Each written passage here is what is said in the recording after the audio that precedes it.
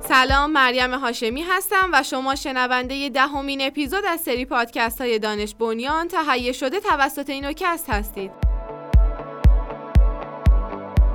در واقع اینوکست نام بخش پادکست های شبکه نوآوری و فناوری مازندران با برند مینونت. مینونت شبکه‌ایه که با کمک معاونت علمی فناوری ریاست جمهوری و توسط پارک علم و فناوری استان مازندران شکل گرفته و هدف اون ایجاد یک شبکه با خدمات ارزش افزوده در بین فعالین اقتصاد دانش بنیانه. در پادکست های مینونت مطالب جالبی برای استارتاپ ها و شرکت های دانش بنیان بیان میشه و بسیاری از قوانین و آیین‌نامه ها رو به شکل صوتی در اختیار علاقه‌مندان قرار میده. اگه علاقه‌مند هستید که اسپانسر پادکست های ما باشید، میتونید به سایت مینونت به آدرس minonet.org مراجعه کنید و از بخش اسپانسر پادکست با ما در ارتباط باشید. در اپیزود قبل ما درباره خدماتی که شبکه آزمایشگاهی فناوری های راهبردی به شرکت‌های دانش بنیان میده و تخفیفاتی که برای اونها در نظر گرفته شده صحبت کردیم. در این اپیزود قصد داریم به معرفی صندوق نوآوری و شکوفایی بپردازیم و تسهیلاتی که در این راستا به شرکت‌های دانش بنیان تعلق میگیره رو به طور خلاصه بیان کنیم، چرا که اینوکست قصد داره در سری بعدی پادکست‌هاش به طور کامل به صندوق نوآوری و شکوفایی و انواع تسهیلاتی که از سوی صندوق برای شرکت‌های دانش بنیان در نظر گرفته شده بپردازه. قانون حمایت از شرکت‌ها و مؤسسات دانش بنیان و تجاری سازی نوآوری‌ها و اختراعات در سال 1389 توسط مجلس شورای اسلامی تصویب و به تایید شورای نگهبان رسید و در همان سال برای اجرا به دولت ابلاغ شد و هیئت وزیران آیین‌نامه اجرایی این قانون را در اواسط سال 1391 تصویب کردند. مطابق ماده 5 این قانون در راستای تحقق اقتصاد دانش بنیان و فناوری محور و تکمیل زنجیره ایده تا بازار، نهادی مالی به نام صندوق نوآوری و شکوفایی در اواخر سال 1391 تأسیس شده است. این صندوق به منظور تجاری سازی نوآوری‌ها و اختراعات، کاربردی نمودن دانش و دستاوردهای پژوهشی و تکمیل زنجیره ایده، محصول، بازار از شرکت‌های دانش بنیان پشتیبانی و حمایت می‌کنه و خدمات مالی و اعتباری از جمله کمک، تسهیلات و مشارکت برای آنها تامین می‌نماید. به طور کلی، هدف نهایی صندوق نوآوری و شکوفایی به عنوان یک نهاد توسعه‌ای کمک به رونق اقتصادی کشور از طریق حوزه‌های دانش بنیان و فناوری‌های برتر می باشد. صندوق نوآوری و شکوفایی از نظر حقوقی مستقل هست و به وزارتخونه‌ها، دستگاه‌ها و سازمان‌های کشور از جمله وزارت علوم، تحقیقات و فناوری و معاونت علمی فناوری ریاست جمهوری وابستگی نداره. و همچنین صندوق از نظر مالی، معاملاتی، اداری و استخدامی نیز مستقل عمل میکنه و دستگاه یا شرکت دولتی محسوب نمیشه، بلکه نهاد هیئت امنایی غیر دولتی به حساب میاد. صندوق نوآوری و شکوفایی در زمینه‌های مختلفی فعالیت می‌کنه، اهم از برآورد منابع مالی مورد نیاز و تأمین آن از طریق منابع دولتی، بودجه‌های سنواتی، اخذ کمک، سود سرمایه‌گذاری و کارمزد تسهیلات، درآمد حاصل از سرمایه‌گذاری و سپرده‌گذاری وجوه مازاد صندوق و سایر منابع در راستای اهداف صندوق. دریافت هر گونه تسهیلات و جلب مشارکت بنابر موضوع شرکت دانش بنیان از بانک‌ها و مؤسسات مالی و اعتباری. به طور واضح‌تر یعنی امکان داره صندوق بر مبنای خاصه و موضوع شرکت دانش بنیان با مؤسسات مالی و اعتباری جهت جذب سرمایه و تسهیلات چانه‌زنی کنه. بررسی بازار و وضعیت فنی، مالی، اقتصادی شرکت‌ها و مؤسسات دانش بنیان و طرح‌های آنها به منظور اعطای تسهیلات، ارائه خدمات مالی و تسهیلاتی به شرکت‌ها و مؤسسات و فعالیت‌های دانش بنیان به صورت اعطای کمک بلاعوض، یارانه، تسهیلات کوتاه مدت، بلند مدت و ارائه خدمات ضمانتنامه‌ای به صورت مستقیم و غیر مستقیم.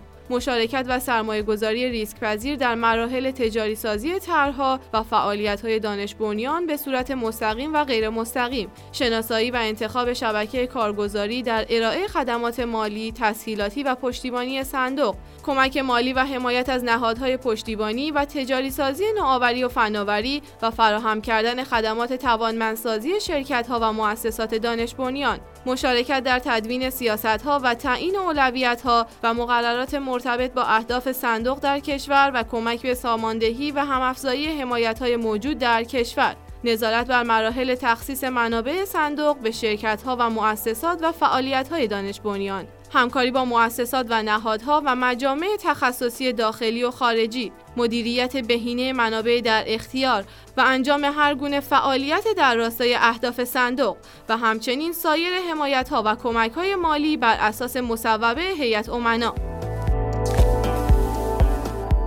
شرکت‌هایی که تمایل به دریافت تسهیلات و حمایت از این صندوق رو دارند، در درجه اول باید دانش بنیان باشند و از شرایط لازم اون برخوردار باشند که این شرایط رو در اپیزودهای قبلی بیان کردیم.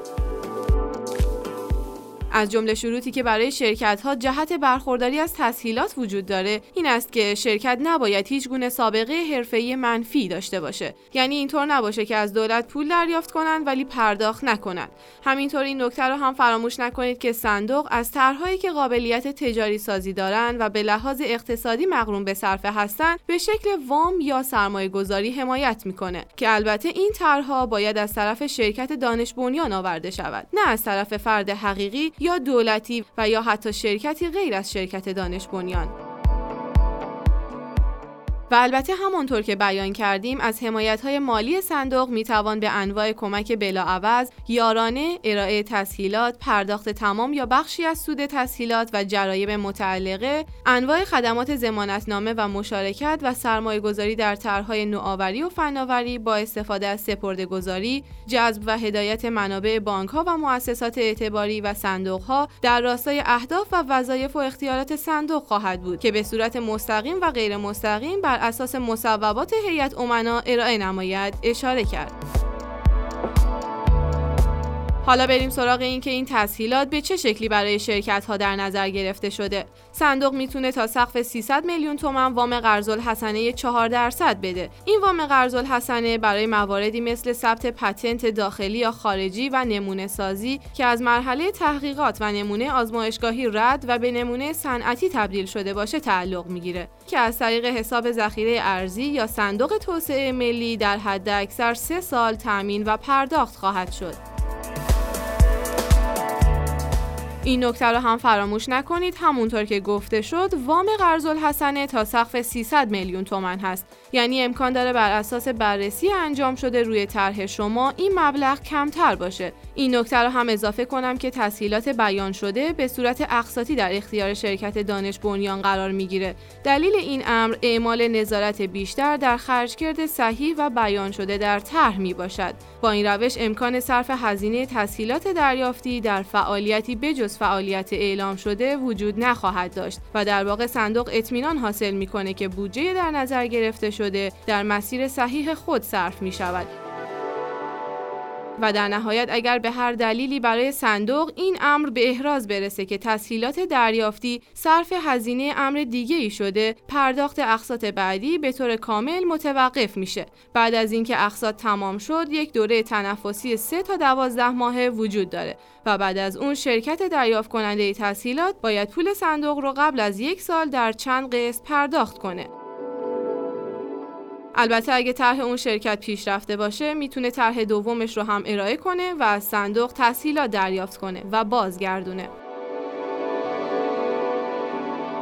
اگه براتون سوال شده که منابع مالی صندوق به چه شکلی تامین میشه، باید بگم از طریق سود و کارمزد تسهیلات، کمک‌های دولت مندرج در بودجه سالانه کل کشور، کمک و سرمایه‌گذاری اشخاص حقیقی و حقوقی و شرکت‌های دولتی وابسته و تابع، نهادهای عمومی غیر دولتی و شهرداری‌ها و شرکت‌های وابسته و تابع، درآمد حاصل از سرمایه‌گذاری وجوه مازاد صندوق و سایر منابع در راستای اهداف صندوق و در نهایت سود خالص صندوق که پس از تصویب هیئت امنا و طی مراحل قانونی به حساب سرمایه صندوق واریز می شود می باشد.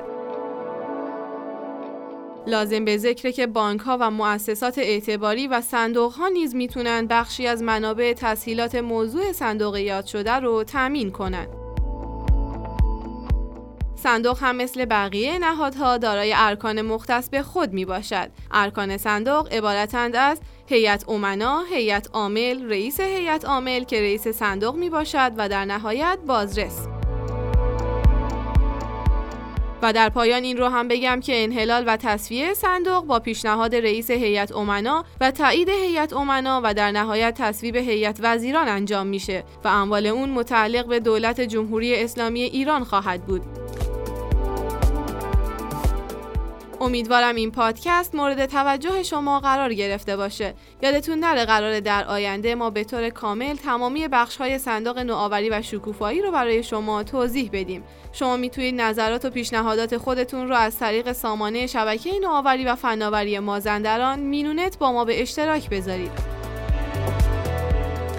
برای حمایت از ما کافیه به پادکست های ما گوش بدید و اونها رو برای دوستان و همکاراتون ارسال کنید. ما از اینکه حامیانی مثل شما داریم به خودمون افتخار میکنیم. ممنون از توجه شما. مریم هاشمی، مجموعه پادکست های اینوکست، شبکه مینونت.